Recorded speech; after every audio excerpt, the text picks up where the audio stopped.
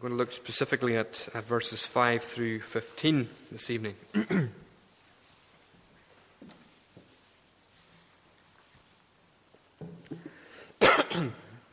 Now, a few weeks ago, when we looked at Micah chapter 4, we thought about the way in which Micah and his fellow prophets viewed the last days, the last times.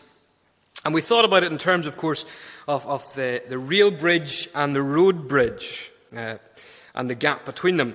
The prophets, from their point of view, they look at the last days from what we could term the viewpoint of Brodie Ferry Harbour. When you stand at Brodie Ferry Harbour and you look up the river, you see the road bridge and the real bridge, and it all looks, you don't see the gap between the two of them. It's all jumbled into one. So when the prophets look at the last days, that they see it all in terms of one big thing jumbled all together. But for us, when we look at the last days, we look from the perspective of Riverside Drive.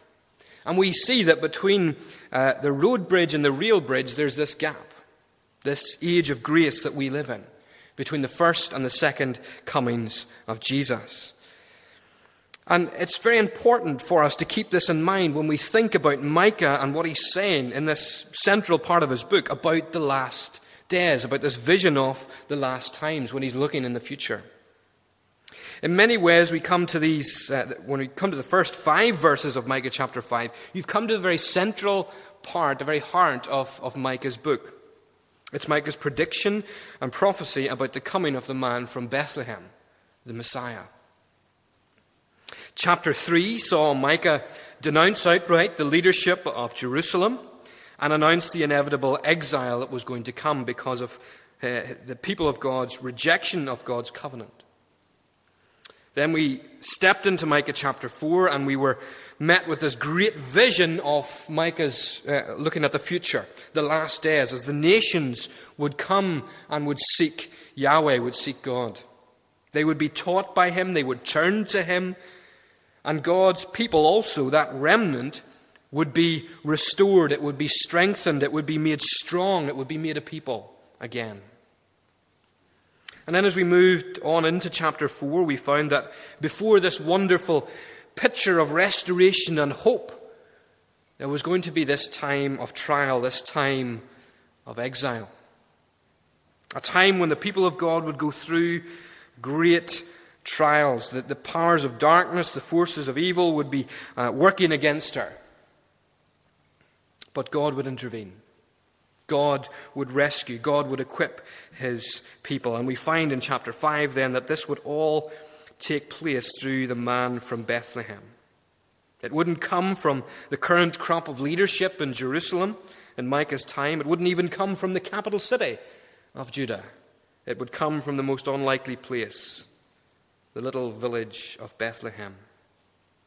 This new ruler, this Messiah. And the change that the Messiah would bring to God's people would be so great, it would completely change their fortunes. This new ruler would do things God's way. He would rule his people in the strength of the Lord. And as a result of his rule, God's people would no longer be besieged and a battered remnant. Rather, God would make them into something much more wonderful. And it's to this theme of the people of the Messiah that Micah now turns to as we reach verse 5 of chapter 5 and to the end of the chapter. What difference will the Messiah make to the people of God? What will it look like to live during the reign of the Messiah? And like all good sermons, I think there's 3 things in this. Firstly, we find that the people of God will be a people of peace. They will be also a peculiar people, and I'll explain what I mean by that in a while. And finally, they will be a pure people. So a people of peace, a peculiar people, and a pure people. So let's take this up at Micah chapter 5, or just at the end of verse 4, rather. And they will live securely, for then his greatness will reach to the ends of the earth, and he will be their peace. When the Assyrian invades our land and marches through our fortresses, we will rise against him 7 shepherds, even 8 leaders of men. They will rule the land of Assyria with the sword, the land of Nimrod with the drawn sword, and he will deliver us from the Assyrian when he invades our land and marches through our borders. When the Messiah appears on the scene, the people of God will be transformed and they will live securely and experience peace. The exact opposite of everything that Micah and his faithful remnant at this time had experienced up to this point. For them, there was this great threat of exile. For them, there was war. There was bloodshed on the horizon as the great juggernaut of the Assyrian army was there, about to march, if it hadn't already begun, to march into Judah. It probably at this point had already taken away the northern capital in Israel, Samaria. The Assyrians, of course, were one of the most brutal empires ever in history. So it wasn't exactly a pleasant thought for Micah to have to think about what was coming. So at first glance, the idea of peace and security for God's people would be a very welcome one. Yet what does Micah mean by peace here? For straight away after his pronouncement of peace, we find war again in his mind.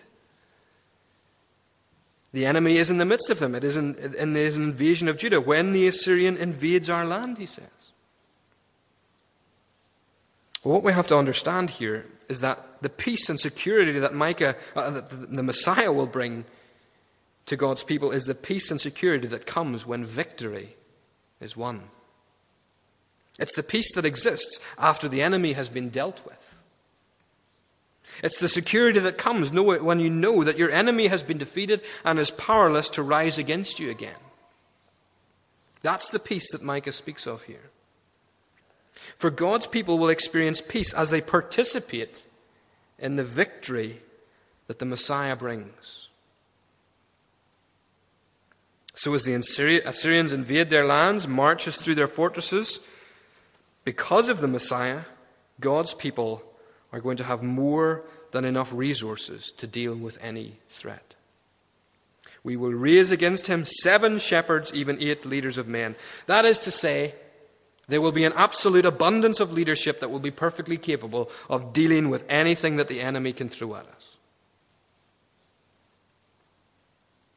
The current leadership in Jerusalem was weak. It was powerless to do anything to stop the enemies of God's people.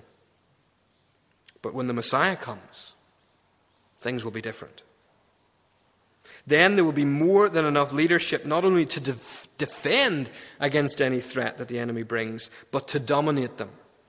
They will rule the land of Assyria with the sword, the land of Nimrod with the drawn sword. Now, this is where it gets slightly more interesting. For why would Micah here mention the land of Nimrod? Nimrod, the land of Nimrod, only appears in Genesis chapter 10 and in 1 Chronicles. Nimrod was an area that covered both, during Micah's time, would have covered both Assyria and Babylon, the whole of early Mesopotamia. Well, it seems to be that Micah is using Assyria and Nimrod here in a representative way, not in a strictly historical sense. Assyria here stands really for any threat that comes against the people of God, any hostile force that might be arrayed against God's people, no matter what it may be.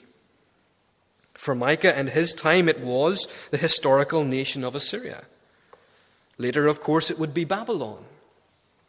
Then we had the Medes and Persians, then the Greeks, then the Romans, and so on and so on. Micah is saying that when the Messiah comes and rules over his people, he will bring peace because they will participate in his great victory he will give over the forces that oppose God and therefore oppose also God's people. And because of the Messiah and because of his victory, the remnant of God's people will have more than enough resources to deal with the threat from those who are hostile to them. Notice the last part of verse 6. He will deliver us. The he here referring back to the Messiah. Because of the Messiah and his glorious reign, God's people will enjoy victory and the peace that comes from it. What does that mean for us today? Well, we are part of the Messiah's victory. As his people, we enjoy the victory that the Messiah won on the cross. When he triumphed over evil powers, put them to open shame on the cross. We are part, and we also take part in that ongoing battle as Christ's people, as his rule continues to be contested in this world. But he has already won the victory. There may be many Assyrias or Nimrods that might stand against God's church, his people. Many great juggernauts on the horizon that we think that we'll never be able to defeat, that will come and swallow us all up. But we already have the victory in Christ. But of course that doesn't mean we fight militarily, of course. Paul would tell the Ephesians in chapter 6 of his letter, our struggle is not against flesh and blood, but against the rulers, against authorities, against the powers of this dark world, against the spiritual forces of evil in the heavenly realms. It is a spiritual conflict. We don't fight it with swords and tanks and Tomahawk cruise missiles. 2 Corinthians chapter 10. Though we live in the world, we do not wage war as the world does. The weapons we fight with are not the weapons of the world. On the contrary, they have divine power to demolish strongholds. We demolish arguments and every pretension that sets itself up against the knowledge of God. And we take captive every thought to make it obedient to Christ. The weapons that the church uses are prayer and the preaching of the word, the proclamation of the gospel. The church is still opposed today by those who deny Christ, who set themselves up against him and the victory that he has already gained. So we fight. We fight against all that stands against his rule. And we fight in the full assurance that he has delivered us and that he will continue to do so. Secondly, we see here that God's people will be a particular people, a peculiar people. And when I say that, I mean it in the old sense that the AV used that phrase. God's people will be a specific people of his own possession. They are a people in and of themselves as opposed to all other peoples. I say this because, of course, on the surface, you look at the church, its people look exactly like every other type of people in society. We're all people, we're all created by God. But the church is special. They're God's particular, peculiar people in the midst of the nations. And it's that idea that Micah turns to in verses 7 through 9. Twice he mentions this fact, verses 7 and 8. The remnant of Jacob will be in the midst of many peoples. And then in verse 8, the remnant of Jacob will be among the nations. This remnant of God's people, whom God will restore and bring through this great trial, will be in the midst of many peoples. They will be spread among them like wild flowers appear in the midst of a wilderness of weeds and bushes. These people who are a remnant, they are God's people, and they will have a twofold effect on the people that they live amongst. You see the two things that Micah mentions. They will be like dew, and they will be like lions. That is, they will both have a positive effect and a more negative effect on the nations. Firstly, they will be like dew or showers that fell on the ground to water the crops. And in Judah and in Israel, because the climate was so very hot, and there was no constant rainfall apart from in a wet season, the dew became very, very important. Often it was very, very heavy. It would fall on the ground during night time, and it would provide just enough moisture to keep the crops well enough watered so that they could grow and to allow them to flourish and not to wither in the heat of the day. So Micah says the people of God, as they're spread out amongst the nations, they will have a similar effect. They will bless the nations and have a renewing, a revitalizing effect. As they live under the leadership of the Messiah and submission to him, they live in such a way as they bring blessing to the people around them. God's people are those who, although they don't belong in this world, pray for it. Pray for its people. They are those who seek the good of the society and the nation that they're in. They are willing to love the stranger, the widow, the fatherless. They do good to those who are around them. They love their neighbor as they themselves would like to be loved. And in so doing, they bring blessing on the nations, and all, of course, because of God's grace, all because of the reign of the Messiah. And maybe in this way, in a small part, the offspring of Abraham become a blessing to the nations. As the people of the Messiah, they live in exile among the nations, seeking to love God, serve God, and love their neighbor. Small example might be a story I came across this week of one of the ministries of London City Mission. They have a homeless shelter on Weber Street in London, and it provides meals and a caring, safe place for many of the homeless people who live out in London. Just a small, tiny example of the way God's people can be a blessing amongst the nations. But then there's also the other side of this. For God's people will also live among the nations, and they will also be like a lion that devours the sheep, that mauls, mangles as it goes, and nobody can rescue. Those who oppose us, those who stand against God, will inevitably be overcome. Many times in history, many nations, societies, peoples have thought they would be able to destroy the church, destroy God, get rid of the Bible, get rid of God altogether. Yet the church remains, and ultimately often participates actually in demolishing many of those who stand against God and his cause. Victory is already assured because the powers, the forces that stand against God and against his people are already defeated. The Messiah has already won. The Lamb has won. So verse 9, the church will overcome its enemies and all her foes will be destroyed. Now, if you're a little queasy about that idea, then it might be worth contemplating that in the end, God has promised to wipe out all evil from his world.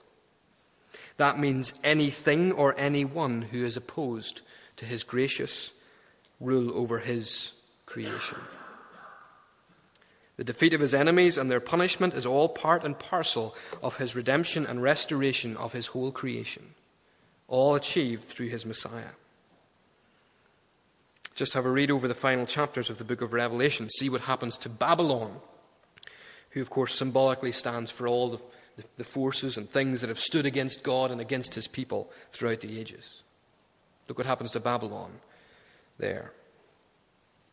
But of course, until that final judgment, until God puts everything right in the end, God's people will be, to some in this world, the fragrance of life, and to others, they will be the stench of death.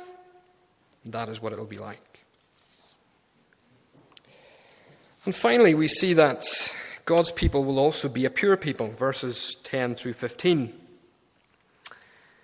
If someone offered you gold, I'm sure you'd be delighted.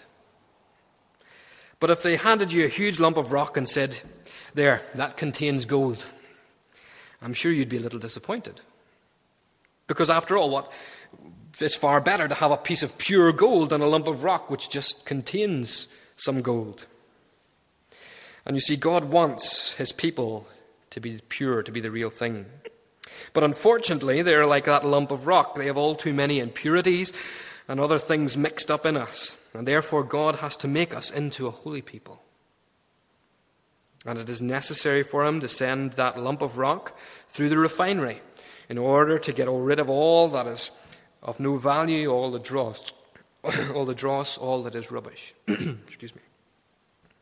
And so Micah tells us in that day, which again points us back to what Micah has already said, chapter 4, verse 6, when God restores his people, In that last day, God will take his people, whom he has promised to restore, and he will purify them for himself. He will act to make his people holy and obedient to him. And this, of course, will be a painful process. Look at how Micah describes it in these verses. God will destroy. He will demolish. He will tear down.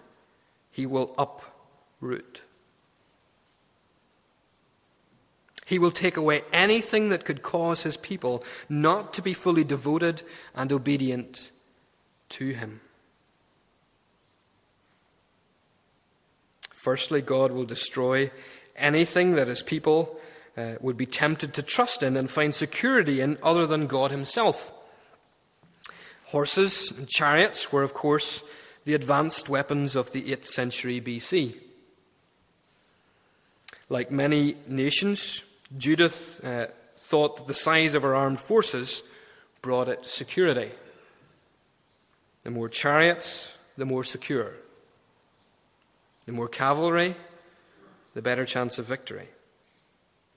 God will take away all these false securities. Even those defensive securities, such as cities and strongholds. Cities and strongholds were the people where people would run in time of invasion when they would move into them, and they would find security against the invading force. But the only security that the people of God were going to have will be Yahweh himself, God himself. It will be him that they trust, not military or economic might. God will be their security. He will be the one in whom they trust. And these other false idols, false securities that people look to will be taken away. To find assurance, to find comfort in these things will not be an option. God's people will be devoted totally to him. They will trust in him. So let me ask, are there things in your life that you put trust in at the expense of Christ? Do you find your security, your assurance at the cross or in your current account? Do you find your security, your assurance, knowing that you're a child of God or knowing that you're employed and assured a wage? Do you find your security in all that God has done for you in Christ, or all that you have achieved over your lifetime?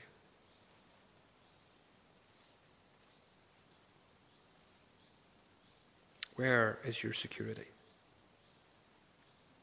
Secondly, God will purge his people from false devotion. He will destroy the witchcraft, and they will no longer cast spells. He will destroy their images, their sacred stones. He will uproot the Asherah poles. All these things, I think, together can be taken as the basic pagan practices that did indeed plague the people of Israel since they entered the Promised Land. The law had told them that they were not allowed to follow the practices of the peoples that they were displacing. But very often they did. These types of devotion to idols and pagan deities, they got all mixed up with it. Right up to Micah's time, even to the point of exile, these things were happening in Judah and Israel. Indeed, you look back to chapter 3, verse 11. Micah already has hinted at it, that the current crop of religious leaders didn't seem to mind bending the rules as far as the law of Moses was concerned. Witchcraft tried to control the future, influence events that had yet to be through magic and dark art. Spells, or was probably meant here as more like divination, attempts to know what will happen in the future before it does. Idols, sacred stones were often fertility deities. Things like Baal and Asherah, which of course involved fertility rites with temple prostitutes in order to try and increase fertility of animals and greater yields in the harvest, and so on. God was going to take it all away, to destroy it all, so that, verse 13, they would no longer bow down to the work of your hands. God's intention in this destruction is to restore his people back to full devotion to himself. He will not let them continue with a foot in both camps, claiming to be his people while being devoted to these other things. God will amputate the dead and rotting flesh so that the body is allowed to heal. He will cut it off in order to save its life. And so he will purify his people, taking away anything that draws their devotion away from him. John Calvin put it very well. On the surface, Micah employs a harsh sentence here in proclaiming that God will pull down walls and strongholds, destroy weapons, and take away their horses and chariots. But Micah is introducing, rather, an exhortation that ought to make us rejoice. And why? Because it signals that God intends to remove any impediment that might cause us to turn aside from coming to him, thus disposing us to render ourselves obedient to him with all our heart, choosing to make God our sole good, joy, and glory. God wants a pure people, a holy people, a people of his very own. And ultimately, of course, he has achieved this. He has done it through the Messiah. His death and his resurrection has purchased us for God. It has given us a righteousness, not of our own, but that comes from him, that is perfect. But of course, the process, the sanctifying process in this life continues until it is perfect and complete. In that great vision when God again will have a pure people, what Micah has talked about will be fulfilled. So what idols, what false devotions is God uprooting in your life? What ones does he need to uproot? And are you willing to let them go? What sacred stones is the church in need of smashing?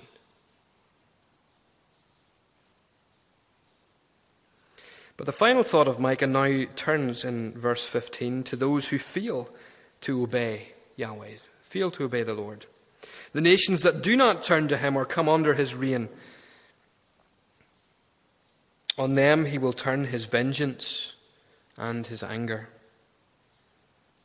And of course, God's vengeance is not like human vengeance. It's not fickle or spiteful. This is his settled opposition to everything that pollutes, that degrades the good creation that he has made.